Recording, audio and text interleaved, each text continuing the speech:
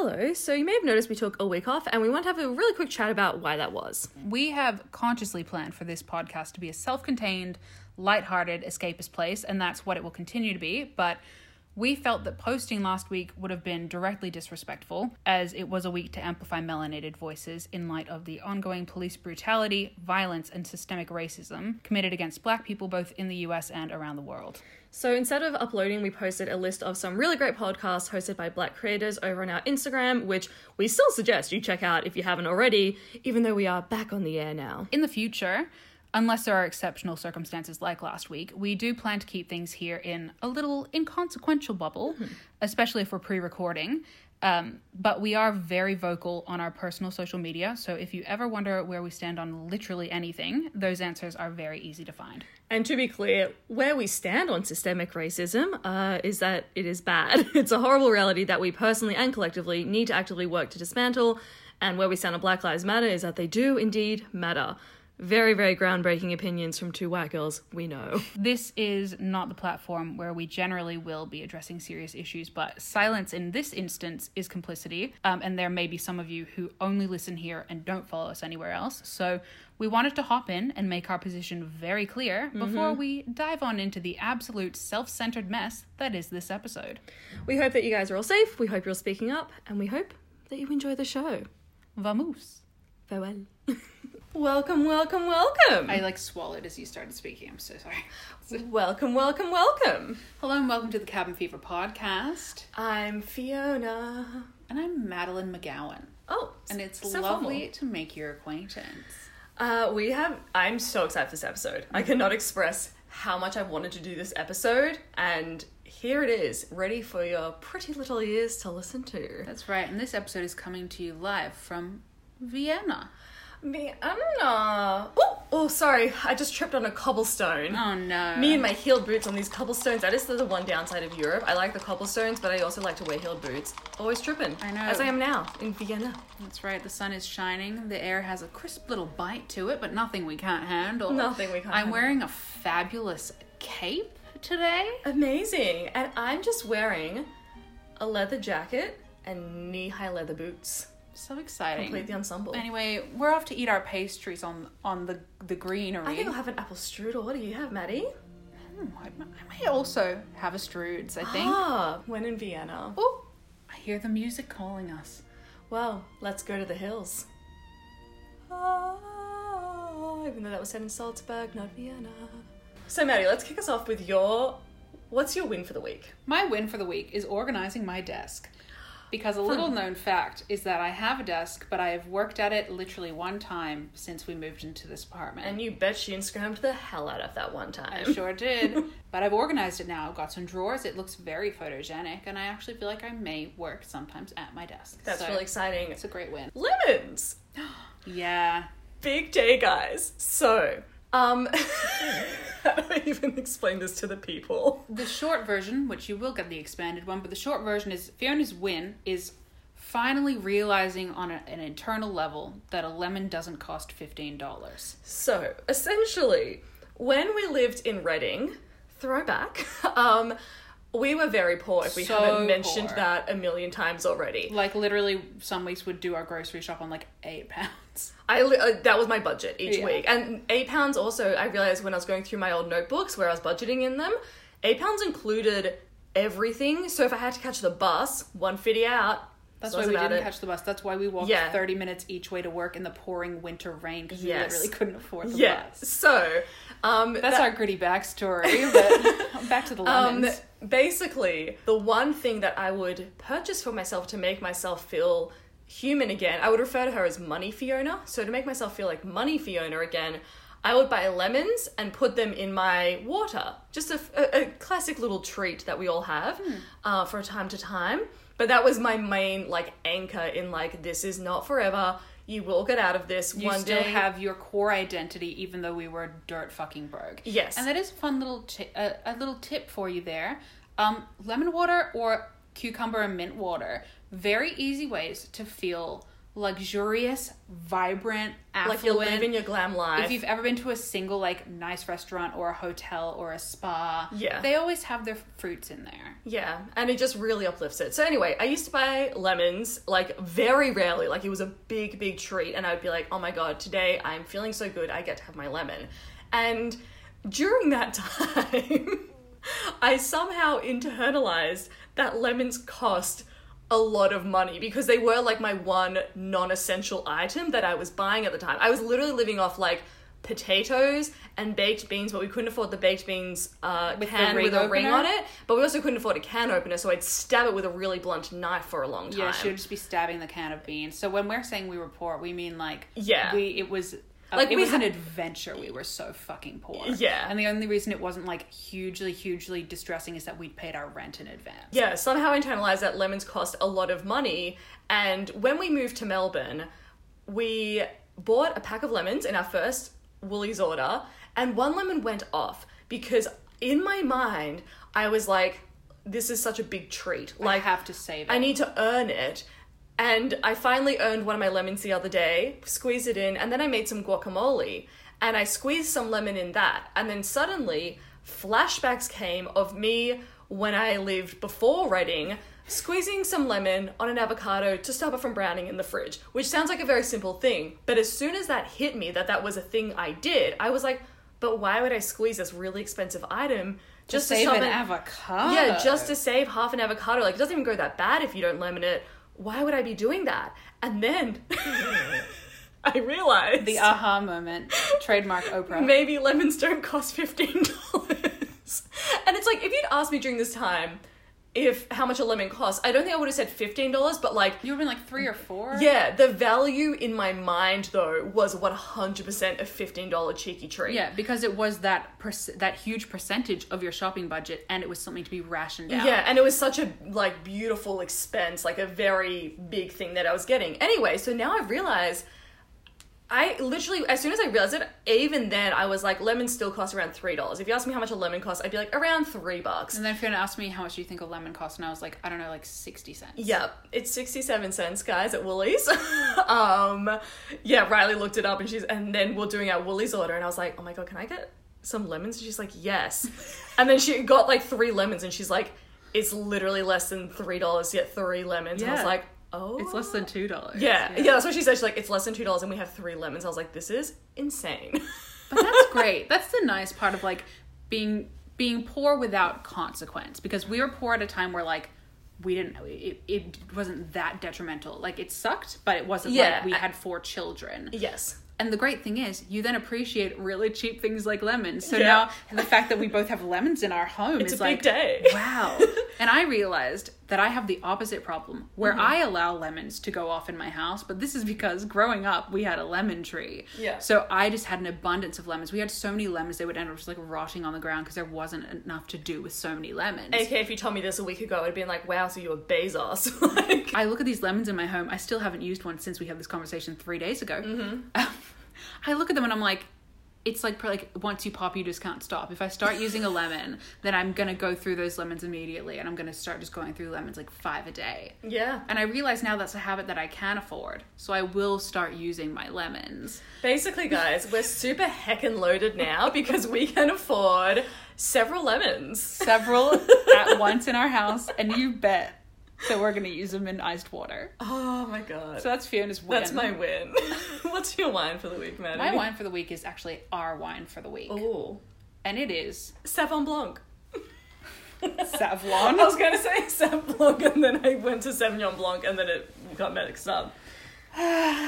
JK, we are still poor. We don't drink wine on the reg. We can't afford that. Yes, we can. I can afford wine. I just don't drink it because I gave myself alcohol poisoning that one time, and now my liver doesn't work. And I think that's why my ADHD meds wear off sometimes. Anyway. My wine for the week, our wine, is the horrific stage production of The Sound of Music that we subjected ourselves to. Oh my God, I'd already blocked that out. Yeah, because it was just over a week ago, but we haven't recorded since then. Yeah. And it was just so bad. And I don't mean this in terms of like the actors were bad, but just the setup of the whole show we're going to have to really hold back here because we could talk for hours. But We really could. The main points are... Give 2 key gripes from The Sound of Music. Okay, my 2 key gripes. Mm-hmm.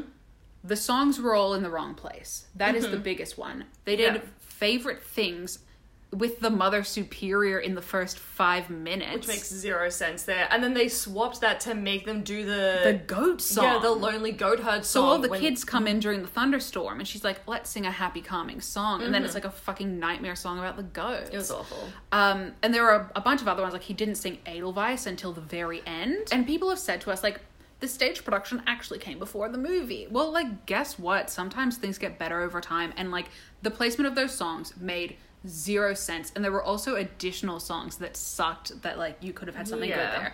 My second gripe, they made Rolf brunette. And he's a Hitler He's youth. a Hitler youth. His whole plot line is, like, he is the bad guy all along. That, like... Yeah, like you think he's the love interest, and then spoiler, but honestly, Sound of Music came out in the 70s, so maybe it's your even own fault. earlier than that, who knows. Yeah, the whole point of Rolf is that, like, he represents, like, the everyday normal person who then becomes a tool of absolute fucking evil. Yeah.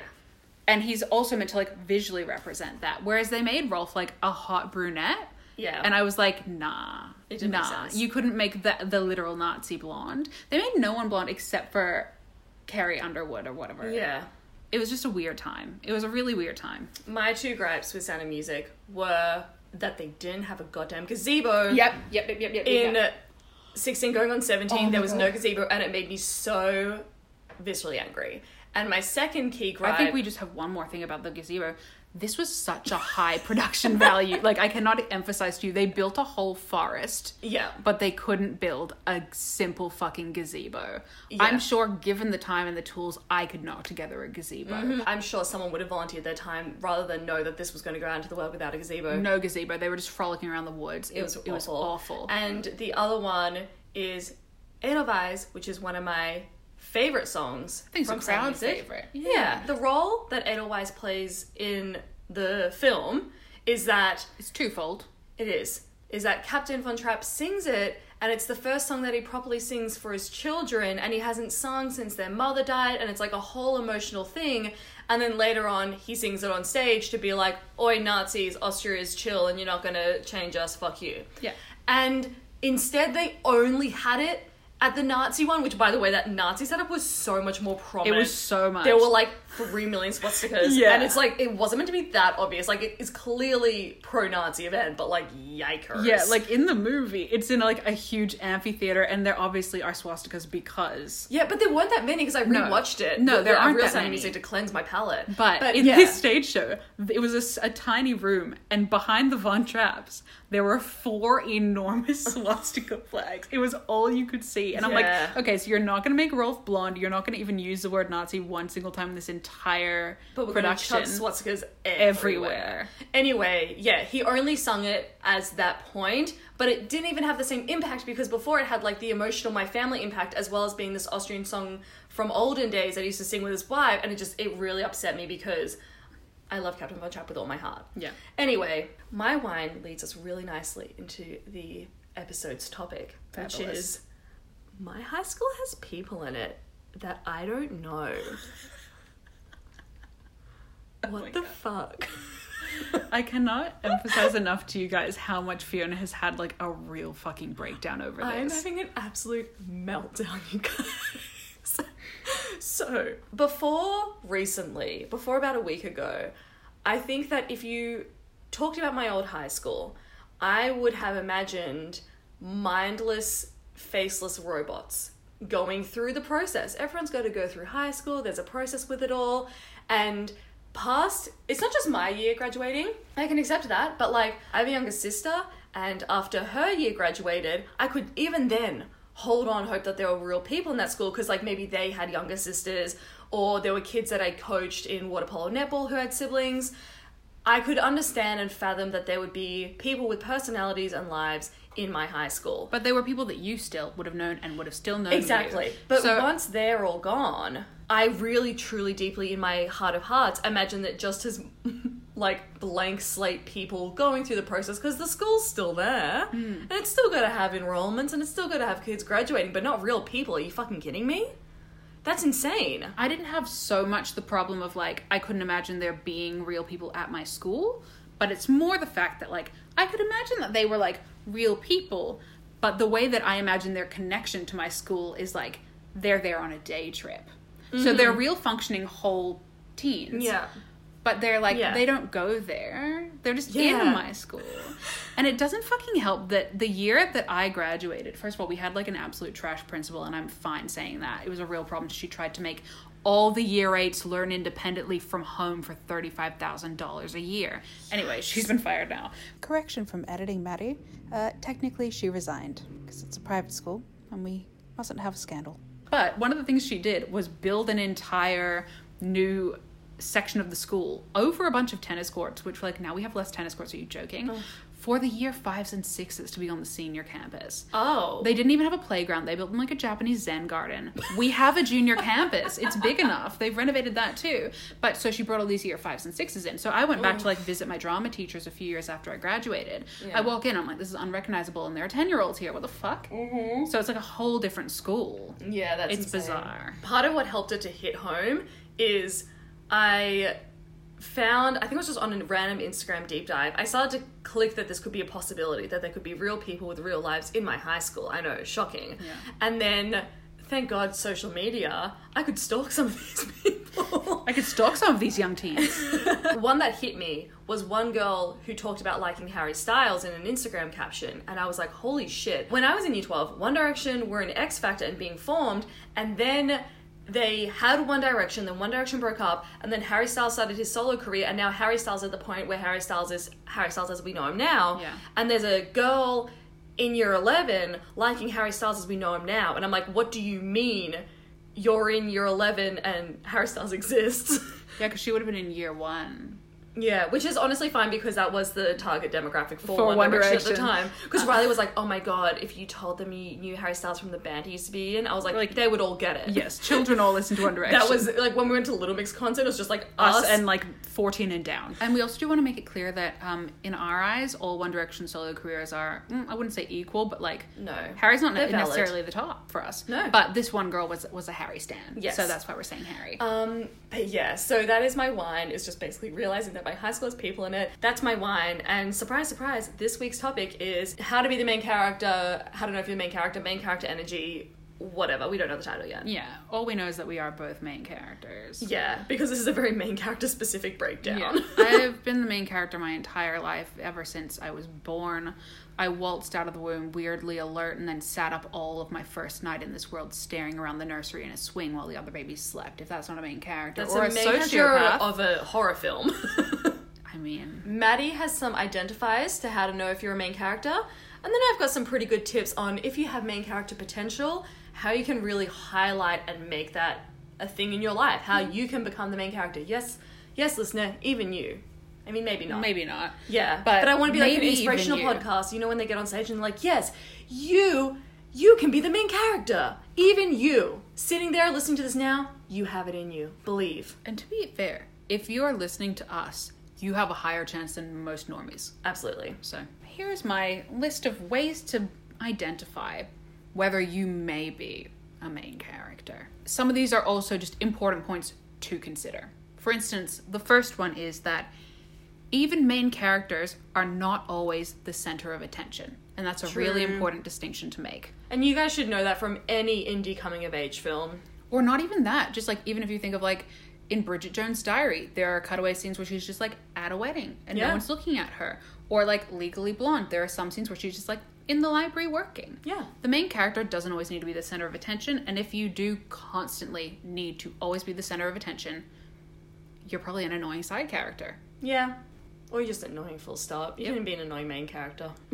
Main characters are generally active, not reactive. 100%. You need to be taking control of your own life and your own narrative. Mm-hmm. This is just an important thing in life in general. And if you're familiar with productivity and motivational theory, like we are, you'll know that being active and reactive are different things. Being active is going after your own goals, taking action, just doing things. Yeah. Being reactive is waiting for things to happen to you. Main characters do have things happen to them, but in a different way that we'll get to later. Yeah. This doesn't mean that you have to be like running around doing crazy shit all the time. It just means that the momentum of your life is determined by you rather than waiting for other things to happen. This is my dream, Dad, not yours. That's right. This is a harsh truth for some to accept. How other people view you matters. If you feel like you're entitled to main character status, but others don't generally respond to you that way, pause and have a think. Yeah. Other people have to be invested in your storyline. So if you're like, my life is so interesting and I'm a main character, but like no one ever gives a fuck about what you're doing, and no one responds to you ever with like the vibe of a main character, like, I'm sorry. You can think you're the main character, but if no one responds to you that way, you're not. Yeah. You just 100% aren't. agree. And there are some people who maybe you're not in the right social circle yet, or you're just not, you haven't reached your peak potential yet. And also, I want to make clear as well, you can go from side character, main character. Like some people are main characters for like a season. Yeah. But yeah, if other people aren't reacting to you as a main character, sorry. That's something that is actually important. As is the fact that you have to be born with the potential. It's a harsh truth, but it's necessary to share. But again, if you guys listening to this, you probably have the potential. Yeah. But it is hard for us to imagine people without the potential. Because it's like, what is the potential? It's a je ne sais quoi. True. You know, you can't pinpoint it. There are just some people who will not be main character, and you know what? That's okay. You play an important, supportive role, but this episode is not about you. And also, a lot of the people who will never be a main character, like, don't care. Yeah. They're people who are happy to just get on with their own shit. Yeah. Not everyone wants to be a main character. That is startling news to us. God bless you, Will and Riley, if you're listening. Yeah, I established with Will just then that he is like, he's part of an ensemble cast. Like Skins. And he's like, I'm not like Skins. And I was like, oh, sweetheart. A very important one. These are all important or they wouldn't be on my list. But a main character is unthreatened by other main characters. These other main characters may be from another genre, or it could be a crossover episode. You can dislike them, but there's no competition for protagonist status. This one was really driven home when we thought of someone who we will not name because we're not trying to get #cancelled. There's someone who is within our friendship circles who is also a main character, and it's just not a movie we would watch. And we're not, like, threatened or scared by him. We're just like, oh, okay, you do your thing. We're not big fans, but... You are a main character. And we can acknowledge that. Yeah. You know? That's so big of us. Yeah. You can dislike them, as we've said. You don't have to get along with other main characters, but you're not threatened by them because they're main characters. You don't dislike them because they're main characters. You may just dislike them as a person. Yeah. And people who react negatively to main characters out of intimidation are a minor antagonist at best and usually a credited extra. True. The next qualifier is that you have to have inherent faith in your own storyline. This is I think this is one of the most important ones, simply because in general in life, I have never not thought things would work out. Like, even when I haven't known what I wanted to do in the future, or I haven't had specific plans, I'm like, it'll be fine though. Yeah. Like, I know the general vibe I want for my life, and things will work out. Yeah, and even when I've been, like, literally depressed, I've been like, this sucks, and right now I can't feel that, like, it's gonna get better, but still inherently I'm like, but like the trajectory of the story. A lot of the time when Maddie and I are having like just some rough times, you know, and chatting as two business partners will, our main thing is that we're like, I mean, this isn't our life. Like, we can't imagine ourselves in, like, when I was struggling to get my first job out of uni, that was a big one. But I was never like, I'm never going to have a job. I was like, I'm just not the kind of person who doesn't end up working in the field that they love. That didn't cross my mind, even though it was quite a period of time of unemployment from the career that I had chosen. I've literally always just been like, this may be shit right now, but boy, oh boy, is it going to lead to something interesting. It's just inherent faith in your own plot line. And like faith that your life is going to be interesting, that good things are going to happen. It's just doesn't mean you can't be sad. Or you can't be depressed, or things can't feel like shit. But it's one of these things that a lot of these things we can't explain, because if you know, you know, and if you don't have inherent faith in your own plotline, like, I don't know how to help you. Yeah. I don't know how to help you. Oh, this goes hand in hand with that, and this I think is personally the most important of all, which is there must be a sense of momentum and ongoing character arc. Different arcs will occur, but there should always be something. So over the course of your life, there has to be a sense of momentum and ongoing character arc, and also on a smaller scale. Yeah, you have several plot lines going on at any given point in time because you're the main character.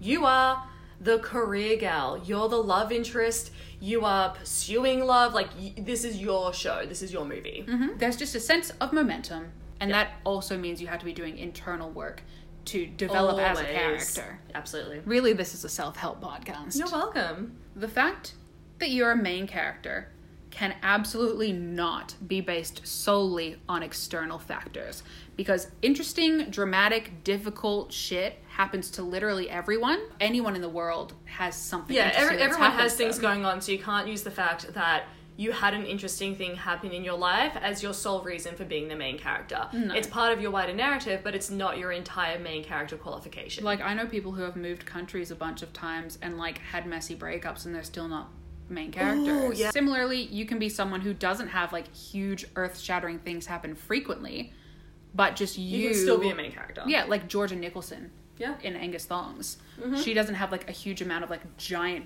things happening all the time, but the way she responds to the smaller things in her life is very main character. Yeah. We want to empower those of you who have the potential to really flourish into fantastic protagonists. And we also want to maybe break the news somewhat gently, but it will get more harsh as we go on, to those of you who, at the very least right now, are not a main character. Why is this the voice you've done the whole podcast? What's wrong with my voice? There's nothing wrong with it. Sorry, Maddie, continue. I didn't mean to interrupt your flow. It's my information voice. I know, I can tell. Okay, here's another important one. It really is like weekend radio host. Oh my god. Yeah. And I keep doing the fucking You praying do hands. she keeps in prayer hands. I look at my computer, I go, that's right. And then I straighten back up, doing my prayer hands, and like bow Get to the ready microphone. to address you. So, other people's opinion of whether or not you are the main character would not change your own perception of this fact whatsoever. I think honestly the fact that you even wrote that down is surprising awareness to me, because it's one of those things. There are some things in my life where you could insult me as much as you try, and literally my reaction is, okay? Like, it doesn't make sense that you would even think that. So if someone told me, you're not the main character, I'd be like, okay. Like, that, Yeah. alright. I wouldn't even try and argue back. I'd be like, fine, like, I don't care. Yeah, that's not worth a thing. Because I know I am the main So character. I think it's really good self-awareness that you could even think of that fact. So well done, Maddie. And self-awareness is helpful when you're a main character, It but really not is. necessary. 'Cause Sometimes it helps your narrative to actually play out nicely. Yeah, but it's not necessary. Some people have no self-awareness and they're hilarious main characters. You may recall earlier on that we said main characters are active, not reactive. That you did, Maddie. However, sometimes the universe just has a plan. Oh yeah. And in order to truly be a real main character, interesting things need to happen to you as well as a result of your own actions. Big or small scale, full life changes, or one-off anecdotes. For example, like a one-off anecdote would be that time that I flew to Switzerland for Bethany's bachelorette party.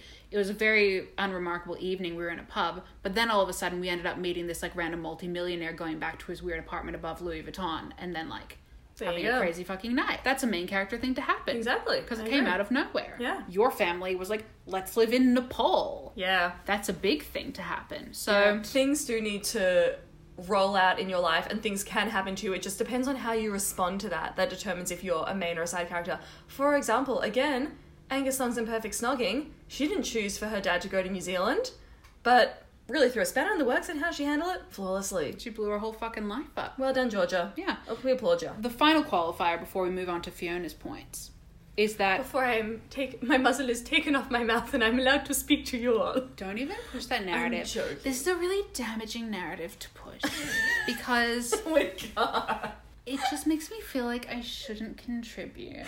And it's also in a way gaslighting, because we did have a full conversation at the start of planning this episode. Maddie. And you trying to come to the people and say Maddie's taking over the episode when we literally had a full discussion. We did, and that's why it's funny. Is it funny to gaslight? Apparently not, guys. No, it's not. My apologies to the Hashtag audience. cancel Neon Fiona, the gaslighting. That's the hashtag. Alright, Maddie, please tell us your last point. In order to be a true main character, you must have at least two of the following. This is not necessarily a comprehensive list, but it's the best list I could come up with. You have to be able to mix and match at least two. Yeah. Funny, smart, a bit evil, stupid to the extent it's impressive, a specific prominent talent, hot, or the umbrella category of inventive / innovative / determined / perseverant. Yeah. I would honestly argue you need to have 3. Tweet us, whatever, at Hey Cabin Fever on both Twitter and Instagram, if you think it should be 2 or 3, because I do actually, now that we've gone through it, I think it could be 3 to make a solid, well-rounded character. And I'm thinking of other main characters, and I'm like, honestly, they hit them. Elle Woods, smart, hot, perseverant. Yeah. Like, a lot of the main characters I can think of do actually hit 3. Yeah, that's true. Yeah. That's true. I was being too generous. Hit us up and let us know if you think there are other qualifiers that should be added to this list. Let's do a story and people say which 3 they have. Maybe you've been listening and you're like, girlfriend, that's me. Hey sis, hey boss babes, that is me through and through. But I don't know how to maximize my potential to become a main character. Another breakdown that I was having related to main characters is that I realized a lot of my teen years and early 20s were very movie-esque. Particularly, we addressed this in the first episode, particularly of the John Green variety. And so I was struggling to figure out what it looks like in my 30s. So here are some cinematic moments. Although we're not in our 30s. No, but I was looking forward. We promise we're not in our 30s. Oh my god, I'm so excited to be in my 30s. I'm going to thrive so fucking hard in my 30s. But here are some ways, just some little tips and tricks to make yourself more of a main character and really lean into that if you do have the essence indeed. Number 1, have a signature look. There's actually a trend on TikTok right now where like, what would I be if I was in a movie? And it's like at the party, da-da-da. And you just need to have something that defines you. It doesn't need to be like you wear the exact same outfits like Steve Jobs every day. Maybe you have a winged eyeliner. Maybe you have really great hair. Maybe you're always wearing lipstick. Maybe, like me, you always wear a short black skirt and boots. Or you just have, like, a really distinctive color palette. I think another thing that ties in with this is just, like, having just a consistent aesthetic overall. Yeah. Another one is rewrite your backstory to be as dramatic as it needs to be. I remember distinctly in year 11 having conversations with my friends where I was like, oh, everyone here could write an autobiography. Because if you take anyone's life and just embellish it enough. And frame it in the right way. Exactly. Anyone can have an amazing backstory. So if you think that you are a main character but you don't have a great enough backstory, everyone has one. You think that you're from a small town, so that doesn't make you have a backstory? That is a fantastic story. You're a small town kid, and maybe you go to a big city. There is no background or upbringing or life that means you could not have an interesting backstory, but I think the ability to pick out those parts of your own backstory is a main character trait. Another one is have a messy love life. Sorry to all the asexuals listening, but you have other ways to become a main character. But it doesn't have to be messy love life like you are having big breakups. It doesn't have to be sleeping around. It can be literally any of them. Your messy love life is mostly falling in love dramatically with everyone, and my messy love life has been dating way too many people. Yeah. It can be done anyway, as long as there's drama to it. Marrying your high school sweetheart, the least main character move you can do. Unless you're like, it's a 40s main character move. Not 40s, like you're in your 40s and you have the kids and you're like, I don't know, I'm just thinking anything with Tina Fey. They can be main characters. I would just be so anxious if I married my high school sweetheart, because the only thing that ever leads to is like a traumatic plot twist, you know? Yeah. You're not exuding main character energy there. Yeah, and I do need to emphasize that I'm sure it is absolutely possible to be a main character without any romantic interests, but like my entire genre is rom-com, so it's hard for me to view anything outside that scope. And you may be thinking, like, I'm a young little hun, I don't have much dating history, like the people I like just don't seem to like me back. That's drama in itself. Oh yeah. Any unrequited love. Ooh, incredible storyline. I've written so many songs about people that didn't love me back. I don't think I've ever written a good song about someone that I was in a relationship with at that time. Yeah. So it doesn't work. It's all about how you frame it. It's really fitting that it is currently raining. Let weather play a role in your character. And this can be any weather you like. Ours, honestly, we both love storms and rain. Yeah. That makes me feel so gosh dang powerful. Sometimes a main character move is literally going outside and lying in the rain and crying. I was going to say that. Yeah. Yeah, I was going to say in high school when I was feeling really moody when there was a big storm, I'd literally just like go and sit outside in like the pouring rain and just be like, this will wash me clean. Literally. Yeah, it's actually very soothing to do. Obviously, snow is incredibly theatrical. Yeah. But even summer, riding your bike, listening to Vance Joy in the summertime. Sitting on a balcony right after you've like had a nice shower with like a glass of wine. Yeah, having a hot chocolate in the autumn leaves. There is a weather that can suit any personality, but you just need to use weather to your advantage. Ours, we've clearly both latched onto storms, but your weather can be anything that you choose as long as you really spin it and make it cinematic. Yeah, if the weather makes you feel something, lean into it. Yeah. And it doesn't even have to be like a full-on weather. It can be like Full-on weather. No, but I mean, like, it doesn't have to be like this beautiful sunny day I'm gonna go run around in it. Like, one time I flew back from New York to London and I was just like really tired and emotionally overwhelmed, and I fell asleep in a sunbeam. Ah, Because I was like, oh, this beautiful warm sunbeam on my face. I've been through so much. That's great. So even a sunbeam can be weather you can use. Lean into negative emotions. This is a big one for me. Yeah. Well, Maddie, why don't you riff off that? Negative emotions are one of the greatest gifts in this world. If you're feeling upset, if you're feeling betrayed, if you're feeling heartbroken, I simply remember my... Okay, good. Sorry. pretty much, yeah. The only one I wouldn't suggest leaning into is like full-on anxiety. If it's a negative emotion that's going to spiral and make you feel worse, Yeah. don't lean into that. But if you're just like, I'm so fucking upset, sit with that. Sink into that despair and really explore how it makes you feel, because you may need to use that emotion at some point in the future to create an art. Truly. And also, if you avoid your feelings, they just come back.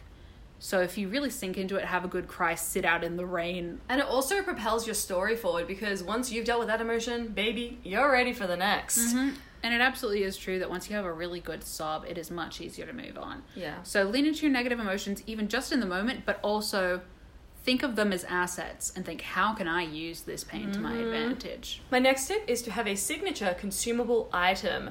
For me, I think mine is iced lattes. People think of iced lattes and they're like, yeah, Fiona loves that. At one point it was avocado sushi. Everyone in my life knew that I loved avocado sushi.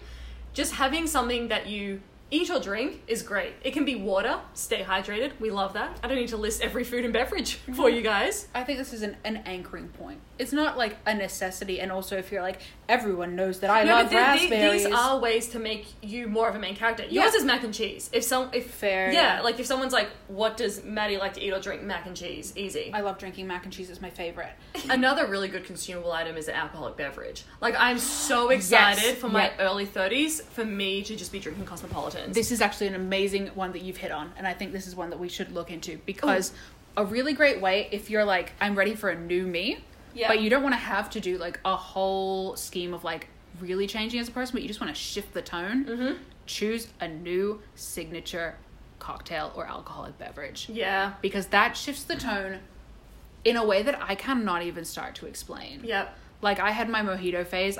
Remember my Jack and Coke phase? God, that was forever. Yeah. And then I had this really weird few months that I will go into later on, where all I did was go out and do tequila shots. Yeah. Yeah, I'm so excited for my early 30s to be Cosmos. That's 100% going to be a cocktail, because one, I could afford a cocktail whenever I go out at that point.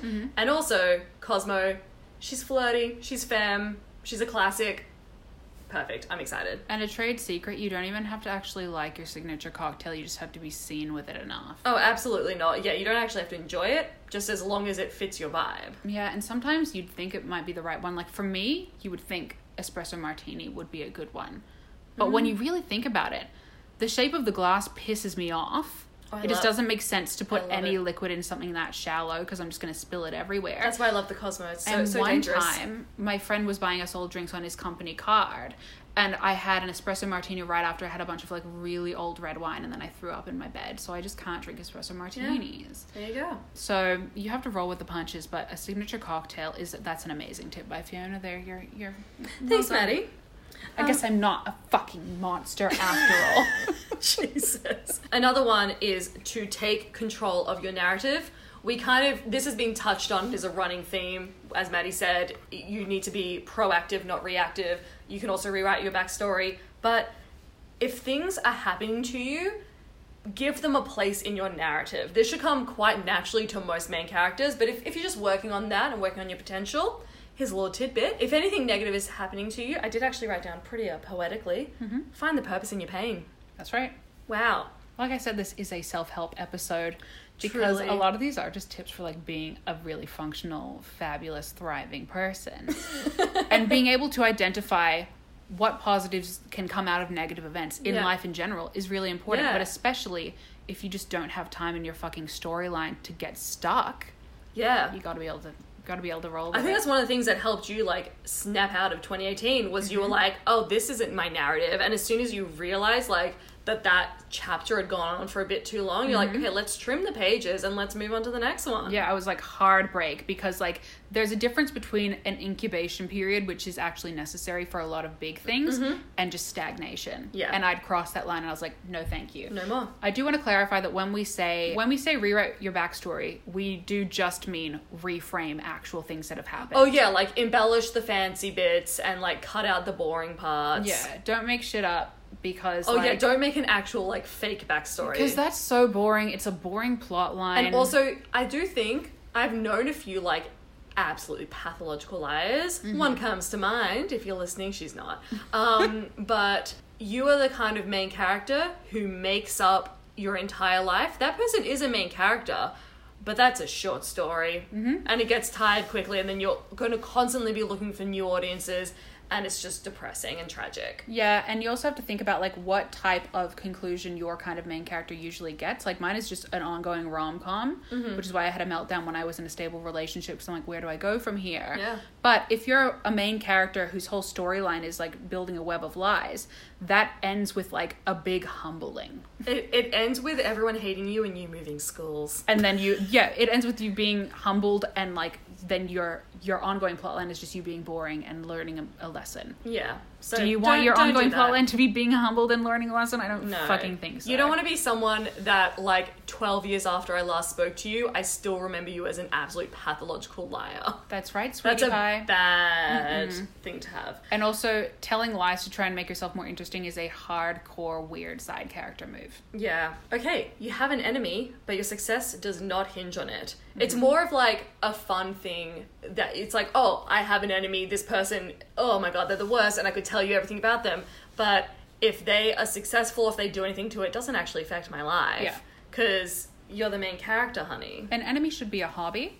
Yes. It should never be your like main preoccupation. Exactly like Fiona said. Your enemy's success does not actually impact your own success negatively. Enemy and antagonist, different things. For sure. Your antagonist usually is something like, I don't know, time. There isn't enough time. Or like your own issues. Your antagonist is not a person. Rarely. Yeah. Yeah, none of the interesting ones are people. Yeah. Unless- unless they're like short-lived. You can have an antagonist for a season, for a chapter. Another one is keep a diary. I feel like this is a thing that every main character has done at some point, or at least documented part of their life, because you realize from a pretty early age that your life is worth documenting and sharing with the masses. Even if it's just your hot takes on the other kids in primary school. Yeah, I remember in year 7, I went full, I mean, honestly, it was full ADHD and full main character combined, where I had a folder, like a little manila folder thing that I kept all of my diaries in, because I had 7 different journals, each for a different thing. It's like, one is the mood journal. How am I feeling today? Another is, what did I do today? Another is like, I don't even know what 7-year-old Fiona could have written about, but she had 7 journals and she knew that every single element of her life was worth documenting. Yep. Write a diary. It also helps you start to frame your life in a more interesting way. Yeah. For me, retraining myself after my weird rut in 2018, starting to write a diary and training myself to care about what was happening in my own life,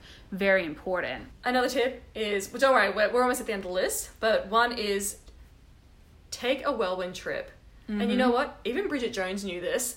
When she went on her weekend getaway, her mini getaway with her beau, that was her being like, this is it. I know that I've reached a milestone. You know why? Because she's a main character. And Maddie did add on the point of just flee in general. Yeah, flee in general, especially internationally. Whirlwind getaways are such a main character thing because there's like inherent drama. You then have to pack so much into a small amount of time. Yep. This is why London is a great location for main characters for several reasons, but also because it is You can pop to Europe. It is whirlwind getaway central. I went to Rome for 26 hours, I think twice. I went to Basel for like one day twice. Yep. I used to just flee. One time I fled to Ireland because another Irish guy I was dating moved. And so I was like, I'm going to go to Ireland because I'm sad. Yeah. Like, whirlwind trips, so fucking good, especially if they're spur of the moment. Yeah.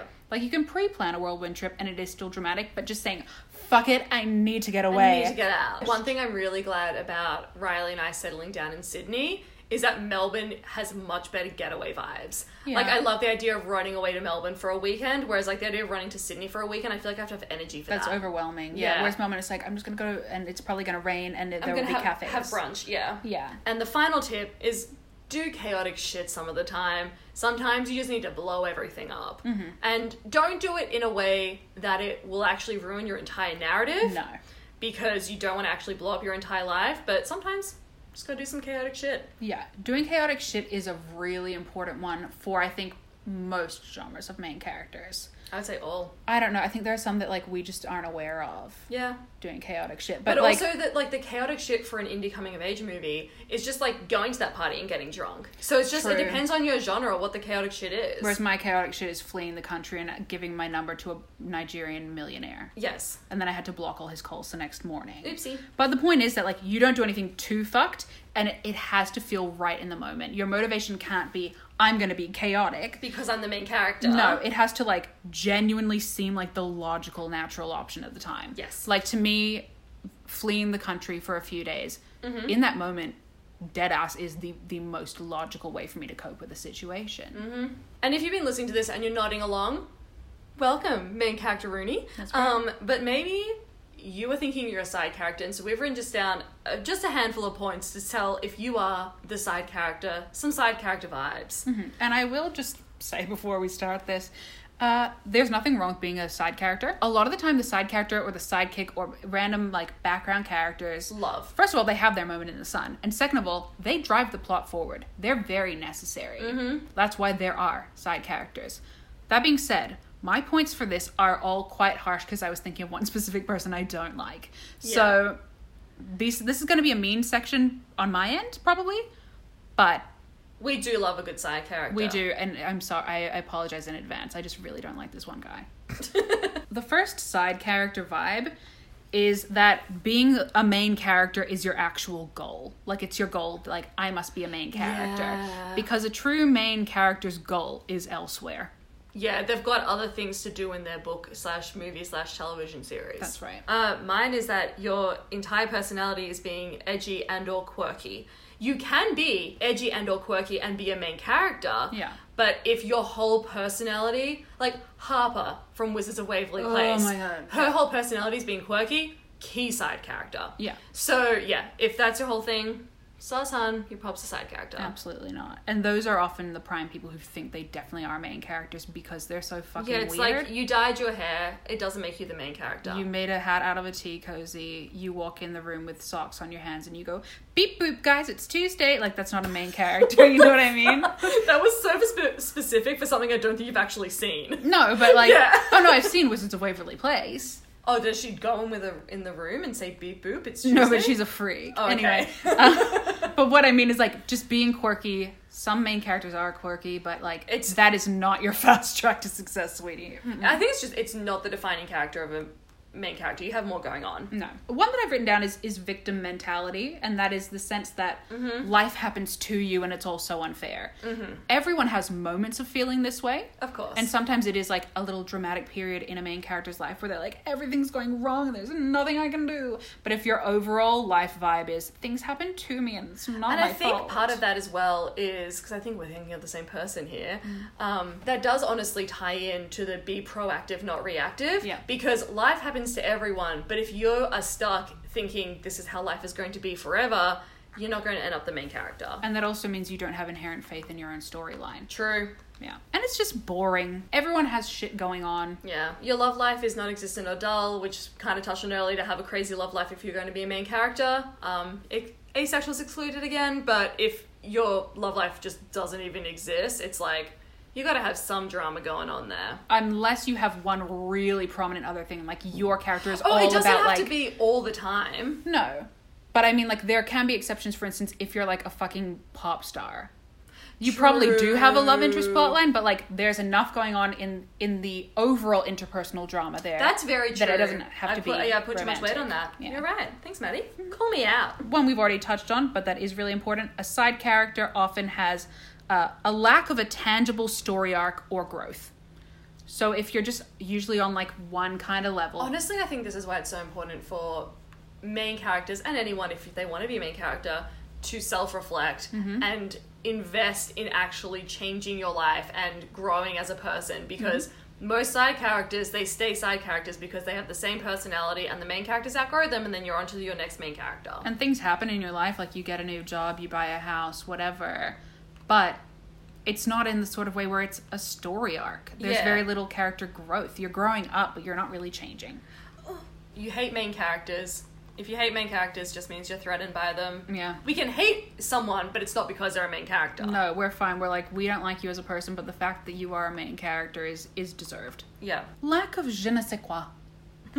There's not much else to say there. Yeah. But if you don't have that X factor, there's nothing you can do about it. If someone asked you why you're a main character, your main points would be like a quirky thing that you do or a standalone life event, instead of just your entire life and overall trajectory and who you are as a person. Because it's not just the fact that you moved school that one time or you knit your own beanie and you wear it everywhere you go. Like Jughead, main character, but the beanie thing isn't why he's the main character. Yeah, you can take the beanie off and it doesn't change anything. And honestly, and that's a really good physical thing that he always wears the beanie because that's his standalone main character Because look. it's based on a comic book where they all have the same thing all the time. Yeah, I mean, a lot of main characters, Elle Woods wears pink. You love to see it. You should still be able to take those things away and be a main character. Like, you could be in an outfit that's not your aesthetic. And Ew. you're still... No, but I mean, like, you'd still be the main character. Fair. You can't take the latte away and then you're not a main character anymore. Yeah. A huge side character vibe is... If someone told you that you're not the main character, it would shake and upset you. You would feel the need to dispute this. Yeah. If someone says you're not a main character and in your gut you're like, you're not the main character. Yeah. No. You are absolutely, definitely, 100% not a main character. If you have ever sincerely referred to yourself as living in someone else's shadow and it wasn't part of a dramatic moment where deep down you knew you were thriving. Oh, God, yeah. Yeah. Because I could imagine myself being like, and well, not me actually, but another main character being like, I'm living in their shadow, but it's like Rachel Berry being like, I'm living in her shadow, and deep down you're like, in this moment I'm thriving on the drama of like, for a moment being in the shadow. Yeah. If you have ever truly believed that you're capable of living in someone else's shadow, No, it doesn't make sense. you're not a main character. Yeah. Even like my sister, she's way more the golden child, and I feel like if I was a side character, it would make sense for me to have lived in her shadow. But like, can't even imagine I can't that. even imagine it. I'm like, she's just vibing on her, and she's a main character as well, for sure. Yeah, but a completely different movie. Yeah, different movie. Yeah. Before we dive into our next segment, which is cinematic opportunities, as we've been going through these lists, I've actually been thinking a lot about which Enneagram type and Myers-Briggs is most likely to be a main character. Interesting. And I understand where some of you will dispute this because it's coming from me, but I do genuinely think, and I will back this the heck up, that I think that the Enneagram that is most likely to be a main character is a type 8, and Myers-Briggs will be ENFP. And I know that it sounds like I'm just saying that because I'm a main character and those are mine, but let me explain. Type 8, their main like basic fear and basic desire is being controlled and wanting to take control of your own life. Yeah. A type 8 is literally having to make their own narrative all of their time, and that's their defining thing. So Yeah. I can't imagine a type 8 who's like, I'm controlling the entire fucking show, being a side character. It doesn't make sense. That's true. And- I think there will be exceptions to everything, but I do Of agree. course, yeah. And when it comes to like ENFPs, you did all that research, and like every YouTuber is an ENFP. Yeah, and literally. making a whole show about yourself, like, come the fuck on. Yeah, it really fits to be an ENFP as the main character. So I'm not just saying it because it's me, I'm saying it because I'm a generic fucking person. Yeah. Like, And I think every type has the ability. oh, absolutely. But most common. For my own, I think 3s highly likely to be main characters. True though, actually, yeah. Very, because very they care a likely. lot about the Status and perception. Yes. And achievement. But INFJs, I think sometimes really interesting main characters can be. when we are, but there are also a lot of INFJs who just like wouldn't even want that. Okay, So we've now gathered some cinematic opportunities for you all. And this is exciting for all of you because even side characters can really indulge in a good cinematic opportunity. I think as well, this is also just because we're both such visual people that there are moments in my life where it's happening and I'm like, damn, this is a good scene in the movie. Mm-hmm. And everyone has this. Yeah. Like, the most basic thing in the entire world is you're in a car listening to music and you look out the window and you're like, music video. The first cinematic opportunity, which Maddie and I are absolutely obsessed with, is transportation. Mm-hmm. The main one is train or plane. They just make you feel so gosh dang powerful, like you're in a movie. It's literally just the scene playing out. If it's any form of ground transportation, like a train or a car or even a bus, a coach, rain really adds to the mood. It does. But plane and rain is scary, so no. That's right. The plane has like that sort of like, I'm on the go, this is a big moment. Whereas a train is just so contemplative. Like, a train, you have a nice seat, you have a nice table, there are so many views going past. It's so peaceful. It's just wonderful. Very cinematic. Transportation, fabulous cinematic opportunity, and I'm sure many of you have taken advantage of that already. The second cinematic opportunity is one that I love, which is just being very upset. When you're very upset, you are at the absolute peak of dramatics. True. Even if it is something that is just like a genuinely very upsetting life event. I think it's because it's an emotion that you can see the most visually. Yeah. Because even if you're incredibly happy, you've got to add like different cinematic effects like lighting and all that shit to really portray that you're happy. Crying, boom, ugly face, tears, done. Yeah, and upset and sad are two different things. If you're very, very sad, like, it's a certain kind of scene, but when you're upset, there is inherent drama. There's such emotion. And it's very freeing. You're very raw when you're just so upset. So you're not overthinking. If you're like, I want to throw myself on the floor and sob, you're going to do it. Yeah. If you're like, I'm going to slam my fucking door, I'm going to do it. I'm very upset. It's just wonderful. It's very cinematic. Be careful not to do anything like long-term damaging while you're very upset. We've all been there. We've all accidentally kicked a window in our day. But reel it in, but enjoy it. Mine is moving into somewhere new, which is a big one in my life because I move countries and house too often. But moving in somewhere new, moving sucks, right? It's a chore. It is a pain to move. So the thing that honestly gets me through is imagining me doing all of it, but in a fun montage. So decorating the bookshelf at 1 a.m., I should have been sleeping, but fun for the montage. Dragging a couch upstairs, so much effort. But now the couch is in the apartment and back up onto that montage looks great. So moving anywhere new and then having that place fully furnished and it's your own new home.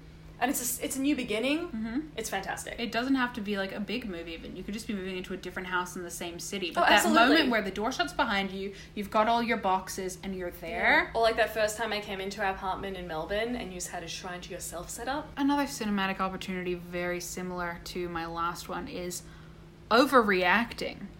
But in a very... this is so Maddie specific. But in a very specific way with an element of mystique. So not just like shouting and screaming. Like, I've been having quite a few weird little snap tantrums lately because like my ADHD meds are making me even crankier than normal. Yeah. Those are not cinematic. That's not a cinematic opportunity. That's just a tantrum. But when there's an element of like mystique, when you're like, ugh, I'm fucking over it. Yeah. Overreacting a little bit when the situation kind of calls for it. Very cinematic. A good storm out is the most cathartic thing in the world. Yeah. I want to say, though, as someone whose overreactions are mostly because of shitty mental health, those ones don't work as well. Sometimes Riley does something tiny and then I just sit there all sad and it doesn't work with the vibe. So if it's because of depression, anxiety, get that one sorted. That's true. I think this is one that is really essential to couple with self-awareness. I think you need to be in control of the overdramatics. Like, if you're really leaning into it and you know that you're leaning into it, fine. But if you're just suddenly sad and, like, staring at a wall until your girlfriend lets you play Mario Kart... That's not interesting. It's just a weird mood swing. Yeah. Yeah, you have to know what you're doing at the time. Like, Absolutely. when I do a big storm out, I'm like, this is my time to do my big storm out. Yeah. It's not the same as someone saying something to me and me just starting to scream at them. Yeah. Yeah. My final one, Maddie, you're going to hate me using this word, and I also hate this word, quirky romantic times. Ugh. The thing is, I would never use the word quirky to describe myself. I would throw up if someone did. Yeah. But quirky romantic times means not just like that first kiss or something. It's something you'd see in a Zooey Deschanel movie. Ugh. So, for example, one that came to mind was with my first love. We did some baking. Yeah. We were making one of our favorite treats, and then we lay under the kitchen table on the tiles and had a conversation. We just talked forever. Flowers still around us, the cake in the oven, and that is quirky. Yeah. I wish it weren't. I wish that weren't my life. But quirky romantic times are what make for a cinematic moment, because Riley and I just baking something now, not a cinematic unless you're doing a montage of our beautiful love. So I do think that the exceptions to the quirky thing are anything really early in a relationship or like involving a breakup is a cinematic opportunity, because Fair. very early it's like, oh, fresh love, everything's Yeah. exciting and cute. First loves in general, yeah. perfect. But also the moments in a relationship that are just not that fun to live through in retrospect. Like, for instance, just making one up, having a big fight in the pouring rain on midnight outside Elephant Castle Station at the time on like New Year's. But I think the thing not is, though, fun to live through. But those are big events that make sense to be cinematic because they're an actual major oh, it event. wasn't. It was just like a normal argument, but it ended was up very cinematic. yeah. Yeah, I think that's the rain as well. Yeah, it So was. for it to be otherwise, if it was just an argument indoors, it wouldn't be cinematic. It That's has to true. be a quirky romantic time. Yes, that's Yeah. true. Yeah. Sorry, Maddie. Yeah. You called me out early. Now I've got to call you No, out. you're right. And then it did end with us like getting off the crowded bus and like skipping through the fucking rainy streets of Dulwich together. Yeah, So incredibly that's cinematic. true. Yep. Yeah. Okay. You've got that one. But yeah, so yeah, it's got to be quirky romantic time. Sorry, I wish it weren't the case, but even main characters have to have a quirky element. Yeah. And we wish there were a better word for it, because quirky is a very deliberate word, I feel. Yes, But that's just the only it's just the way it the is. only way for it. And my final cinematic opportunity is London in general, Rome, Yep. Paris, any European capital city, Prague, Vienna, Budapest, we could go on. Great. Some You know cities what, that though? aren't capitals. I will say, I think that your determination to put that in the list is because you're in a rom-com. That's true. Yeah, because I'm thinking, honestly, some of my main character moments, Tokyo fits the goddamn vibe. Yeah. And that's because we're in different movies. So I think it can be But also, I've never been to Japan, so that couldn't be one of mine. true. I also, think it but would also be, like but- a small town in America, that can be main character. So I think it depends on your movie, but just know what cinematic cities and towns suit your movie. That is a really good point. Let's dive into our cinematic moments. Yeah. You may have noticed we like to have a little like Q&A or like fill in the We blanks just have as to our let you wrap-up guys segment. know about us because we are so important and so cool. We're main characters, did you know? Right, Maddie, what's your romantic happy moment? So something that's filled with love and is a good time. This is probably going to be my longest one because all my other ones are very quick answers. But it was the first day that I ever met my first love in person because we liked each other. We were already like dating just Yeah. from knowing each other on Skype. I flew to London when I was 19, really early morning arrival. I was sitting in a black cab from Heathrow to his house because I just had way too much money at that point in my life. And it was like a really misty, chilly mid-November morning.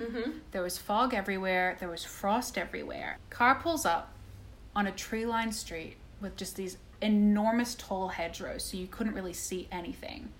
I round the corner I love this. of this hedgerow and I start walking up the path to his front door, and there is just like mist everywhere. Like, it is so crisp and cold, no one is around, fog, frost, so dramatic. And he opens the wooden door of the house, but the glass door is still shut. And I like stop halfway up the pavement with my little suitcase, and we just like look at each other through the door. And it's like the most picturesque shit of love my it. entire life. Love that. My happy romantic cinematic moment, I started to think of mine, right? And I pictured it, and then suddenly I see it duplicate all over the screen, Yeah. and suddenly I've got a million of it. So it's basically me in England, mostly London, but sometimes just England. The weather is cold, it is evening, I'm wearing a short skirt and an oversized jacket, either mine or his, and we're making out. and he probably tastes of cigarettes. Or there's the smell of cigarettes. By the way, don't smoke. I've never smoked a cigarette in my life. Fun fact. Twinkly lights in the background. Exactly. Or just the stars, crisp, cool air. I'm like way too cold, but I'm outside because they want to go for smoke and now we're making out. And that, I can not name how many people that happened with. It's just duplicated. So that's my main like romantic happy moment, because it was really fun as well, because usually I quite liked them. Sometimes I didn't. It's just fun for the movie. That's right. Now, romantic sad moment. Let's bring it down a notch. My romantic sad moment comes with a lesson, which is that sometimes you don't really know the significance of the moment as it happens. Okay. So my romantic sad moment is the last time that I ever said goodbye to second guy I talked about in the first episode.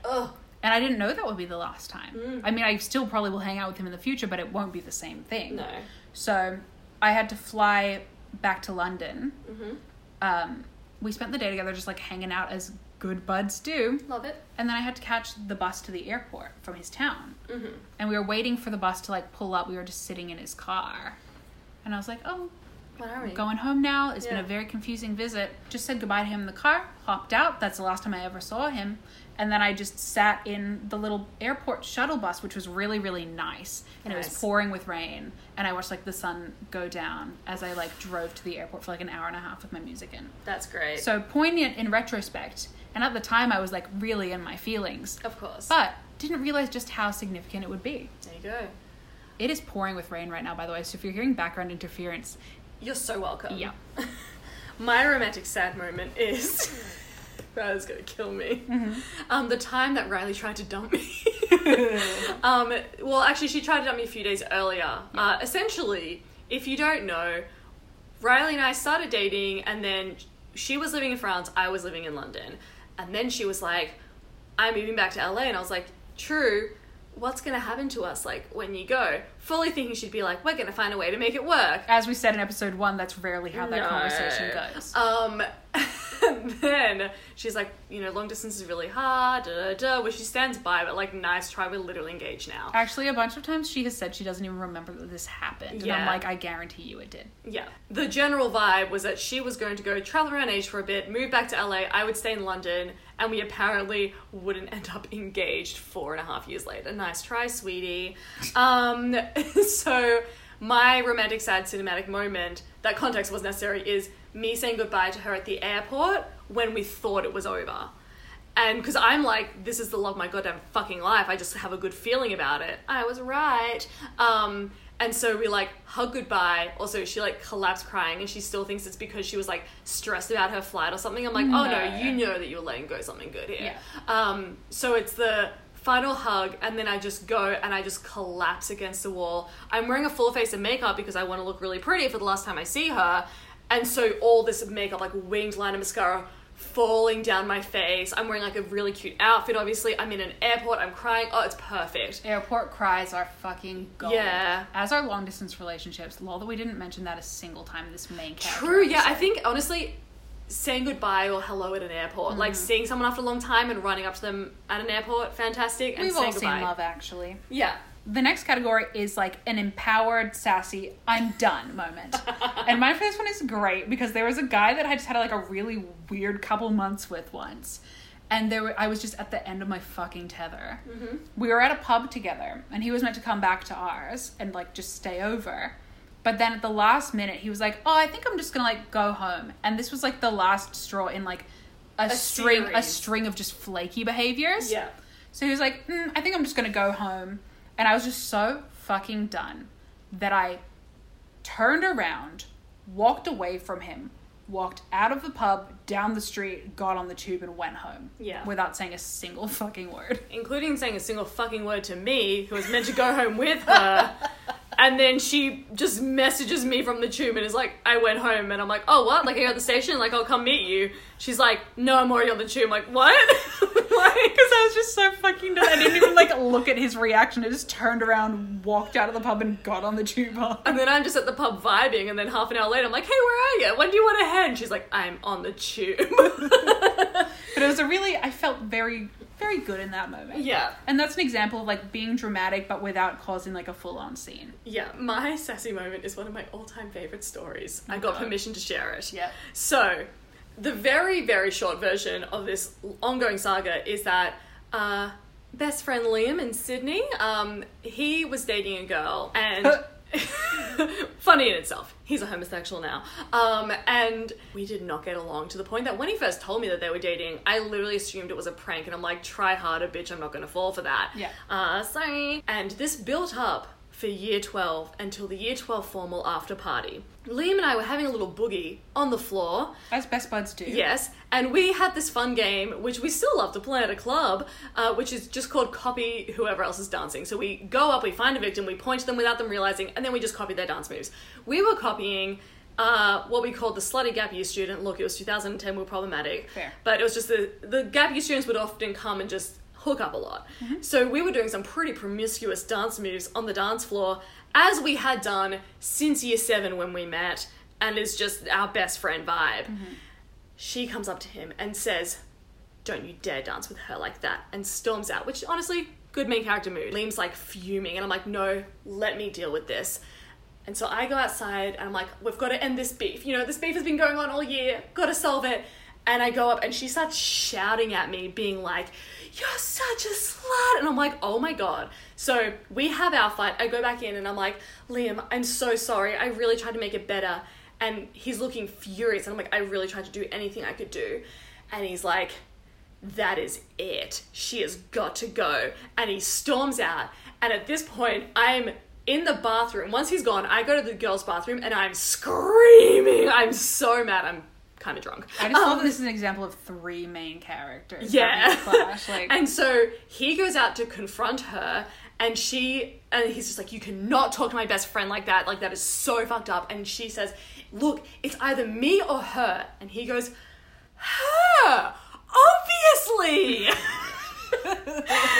And then they have a whole fight, and then there's literally like half of my friends are like running around this party, running around the block at the bar that it was held, being like, "Where's Fiona? We've heard all this shit go down." My favorite sex moment, I guess it wasn't technically mine, but just Liam going, "Her, obviously." Because it's just you couldn't even write that shit No, any it's better. incredible. Yeah.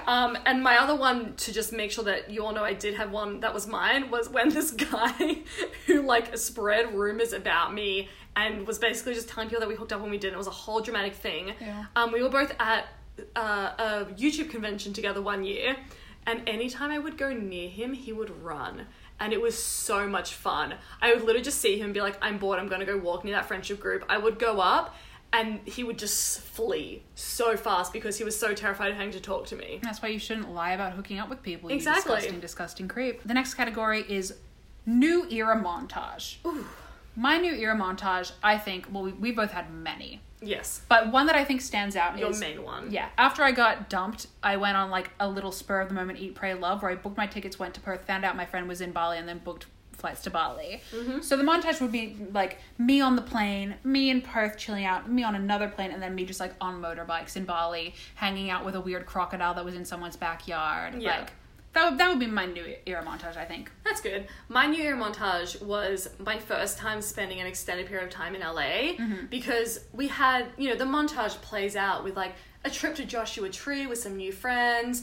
We've got like new movie nights with a new bunch of people, an obsession with birthday cake Oreos, having a domestic life with Riley for the first time. It plays out very nicely in my head. A lot of palm trees, a lot of sun. A running theme in both of ours, I think, which is important, is contrast, because what came before our new era montage, both of us were like in cold climates, and it was very different. Yeah. So like I was like sad as fuck, and like with my boyfriend in London, then getting dumped and just being sad, and then it went to like fucking Indonesia Perth and motorbike Bali. sunsets. Yeah. And you went from like, oh, London being a working gal, to being like in LA with my fucking wife. Yeah. The next category is a differently color graded era. Oh my God. So it's just something that it makes sense for your character, but when you think about it, you're like, this is a standalone little snippet of life that's in its own lane. Yeah. What's yours? Mine is literally just any time I went to Subway.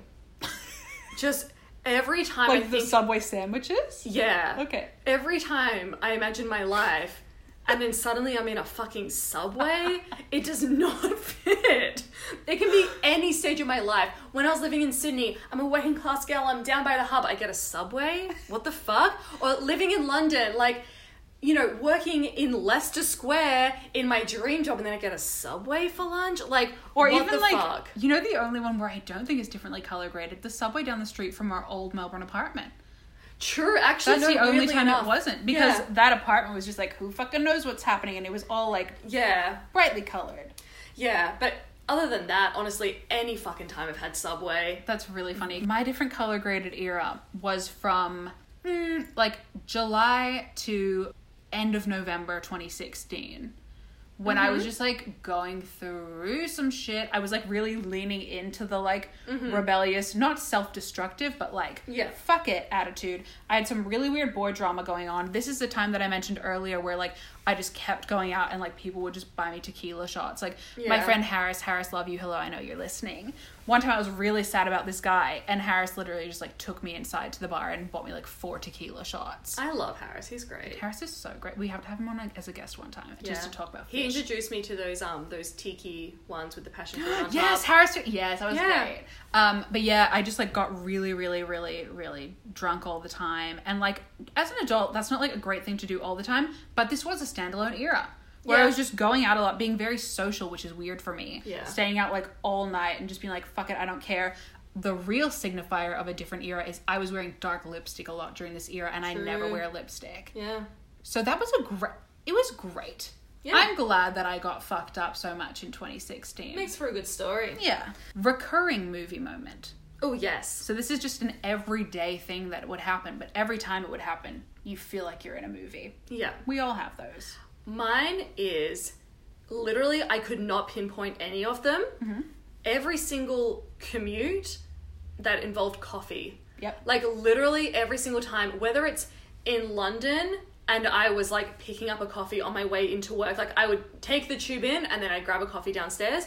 Or if it was in Sydney, when I'd get the bus and I'd have my little keep cup with my coffee. Mm-hmm. You know what I think these are? These are the opening credits moments. Yeah. A takeaway coffee in general, nowadays with a keep cup, but back in the day when we weren't enviro friendly, just like Yeah. a takeaway coffee changes your fucking life. I could do a whole episode just changes on the your magic of timing, takeaway yeah. coffee. But anytime you've got a coffee and you're strutting down the street, fuck yes. Mine is very similar. Yeah. Mine is when I used to work in a really like cute little building on a cute little side street off Oxford Street. So every single morning, I would exit Bond Street Station from the stairs, and like as I was exiting, I would like take my hair down and like emerge into the light of day. Yeah. And then I would just like focused strut down the street. Like my London walk is like nothing else. It is very focused. Strut down Oxford Street really purposefully. Stop at this really cute little cart with all these fruits and get my like green smoothie Love that. from like the guy who knew me and had like a really quirky like London accent and a little hat. Grab my green smoothie, sashay up my side street, go up into my office and resume my job for the day. Every single morning I was like, the day has begun. Love that. Your biggest Viennette. Vignette? Most dramatic vignette is Yes. what we're trying to say Yes. here. There will have to be a bit of lead up, but it's that one moment. Yeah. My most dramatic vignette is the morning that I left guy number 3 from the first episode. So, if you're not aware, this guy that I just started dating, it was really great, out of nowhere got moved to New York. The night before he moved to New York, I stayed over at his house. We stayed up really late, A and Night then of Passion. I mean, kind of. We also listened to the Hercules soundtrack, so Yeah, Night of Passion. That's what I meant. absolutely. So we had a couple of hours sleep. Then I got up. It was really early in the morning on like a work day. He calls me an Uber, pops me in the Uber. Sun is rising. The sky is beautiful. I'm driving through East London in this Uber. And I'm just honestly really distraught. So I get home, I shut the door behind me, and I just like sob all my makeup from the last night off. But I still have to go to work. Yeah. So I pull myself together. I walk into our bathroom, wash off all my tears, all my last night's makeup, and then I look in the mirror and I'm like, let's go to fucking work. And then I did my makeup again, obviously. And then I went to work. Mine is the last night that we had in Vietnam. Well, if you didn't know, Riley and I were traveling through Asia and really enjoying that #digital nomad lifestyle. And then a little crazy kooky thing called These Current Circumstances Little came Panny into D. play. And so everything had been so dramatic in the lead us to us leaving. Like, I've got a video coming up about it, which will probably be live by the time you listen to this, so go watch that if you want to see so much. And then we finally realised that we do need to come back to Australia, which was very sad. And then the scene that I'm imagining is just when we've pretty much packed up the entire apartment. It's the middle of the night, and I'm on our little balcony looking out at the river with all the cars going by, not knowing what's going on, and looking at them the same way that I did the first night we arrived. Because the first time we got there, I went out and I was like, you know what? Because I didn't know if I would like Saigon. I was really not sure if I would enjoy it, but I absolutely fell in love with Vietnam and Ho Chi Minh specifically. So then standing out there on that last night again. It's like a full circle, but a whole new meaning. Exactly. Yeah. Full circle, whole new meaning. Vignette. Very Oof. dramatic. Now I'm sad about Saigon. A time you turned a background character situation into a main character plot line. Mine is just living in Reading. Fair. Because I can easily imagine a background character being like, this sucks. Life is happening to me again. But we were so goddamn poor, but we still managed. I think an important one is still make it our aesthetic. Yep. Like, our place didn't look... Like shit. Yeah, it didn't look like it didn't fit in with our story. No. I squished in a lot of dating stories from those 6 months. Yeah. And you even squeezed in things like literally meeting your actual wife and like going on a cute day trip with her. Like exactly. So I managed to like finagle it into some cinematic moments, even though super hella broke and it being in Reading. Mm-hmm. What's yours? I tried really hard to think of one that wasn't boy related, but as we've established, my movie is a rom-com, and that's just like really interesting things can happen in my personal life and in my career, but like they just do not stick in my brain like the boy stuff does. My year 12 musical, my drama teachers specifically, and they told me this, did not cast me as a main character because I had behaved badly in the last musical. They were like, we were going to cast you as the main character, but no, you're not. You're a fucking crow. And I was just like losing my mind. In hindsight, that is actually a very dramatic main character plot line. Yes. But at the time, I was just like, I don't get a fucking solo. I managed to twist that background character moment into accidentally making a new best friend and then falling in love with him. So, bada bing, bada boom, didn't realize it at the time, established that relationship during the musical. Incredible. And then realized I was in love with him on Friday the 13th. Oh. Yeah. And you were crows, so like, spooky vibes. You love to see it. Spooky vibes. Although, I'm so terrified of any photo of me from that musical coming online because they literally, oh, it's bad. In order for me to be a crow, they literally painted me pitch black. Which is like, not a good look. No, but I had like a crow beak and stuff on for it. Yeah. But without that, it literally looks like really bad blackface. Yeah. And I swear I was not. So if that ever leaks, she was actually playing a crow. I was actually playing a crow, and I'm sure I can find some photos with the beak. Yeah. What's your all is lost moment? When my first boyfriend dumped me, that was my real all is lost moment because I was like, my world has been shattered. And then came the big up. Yeah. Whereas my 2018 depression, like, there is an up now, but it's not quite the dramatic contrast you need. But I do honestly think that this is going to lead into you building your empire, so it'll make sense in That's true. In the grand scheme of your I'm life just not movie. far enough removed from it yet. Yeah. Mine is very, very end of 2011 when I moved back to Australia. Mm-hmm. Let me set the scene. I had just had my heart broken for the first time. Moved away to a fully different time zone from all my friends. Because at this point, like when I lived in Germany and I was in London every weekend, I had a fully established friendship group and bam, I'm in a different time zone. I've moved back in with my parents. I've just lost everything. Which, as a 19-year-old, was the boy I liked and my friends in London. Yeah. But then it went from a all is lost moment really into a cinematic first year of uni. Mm-hmm. My friendship group was a preppy guy, a nerd, drama kids, the posh girl, the British girl, a kid who wore snapbacks, emos. Like, we had it all, and we had a very cinematic first year of uni with like road trips and loads of parties, and in my head I'm playing I'm on Top of the World by Imagine Dragons. Nice. And the final category is our duo moment. Mm-hmm. One that featured both of us, very cinematic, and two main characters. I do have two. My first one oh god is the very first day of 2017. After a pretty hectic New Year's Eve party. Oh no. And Maddie is lying on the kitchen floor in our London house. Oh my god. Wearing a dressing gown and literally just so incredibly hungover. And I'm sitting there with my coffee, last night's makeup, oversized baggy t-shirt, just staring at her being like, lol, what have you done? And that is easily in the montage of our living in London. Like, oh my god, we had a crazy party, but it's like, the duo moment isn't what happened at the party, it's we're there for the hangover. Yeah, we'll post the photos of me that morning. I'm still wearing the costume I wore to the party. Yes. I'm wearing like a Gryffindor bathrobe and just passed the fuck out on top of a tea towel on top of the kitchen floor. God, I was not well. That was so funny though. My duo moment is when we summoned snow. True. Because this is like... Oh my god, I hadn't literally taken out anything of us in Europe apart from like the UK. Yeah, because I knew there would be something like the one you just said, but then I was like, there's something else.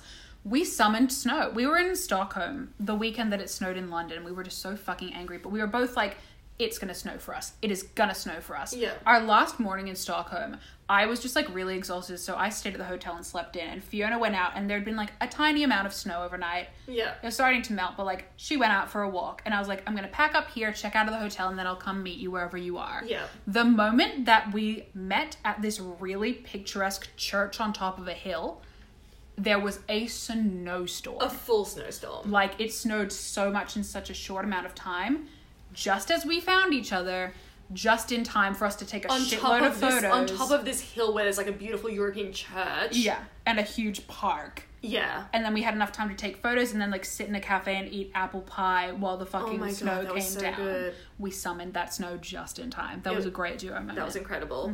My other one is when we arrived in London for the first time, and we're sitting in the car that you booked because you didn't trust us to get the tube. I knew we'd be too tired and we'd have too much stuff. I mean, you were right. Yeah. So we had a car booked, got in the car, and I remember just like us driving through London, like all the old buildings were right along the Thames. Like Buckingham Palace. Yeah, because we had to go past all those things to get from Heathrow to our friend's house who we were staying with. Driving through London as the sun is setting.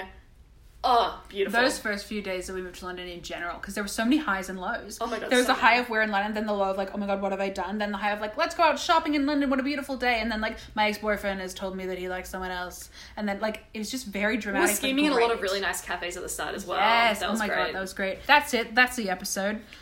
We hope you've enjoyed. We hope you've learned a bit. We're sorry that it's so long, but you got two main characters to talk about being main characters, so what did you expect? And also, we skipped a week, so this is like a bonus episode. Yeah, that's what this is, and not just us rambling about and being not just me not wanting to edit for 5 million years. Okay, so enjoy. We will see you next week. And also remember to follow us at Hey Cabin Fever on Instagram and Twitter, because our Instagram is so poppin'. It sure is. All right, see you next week. Moi moi.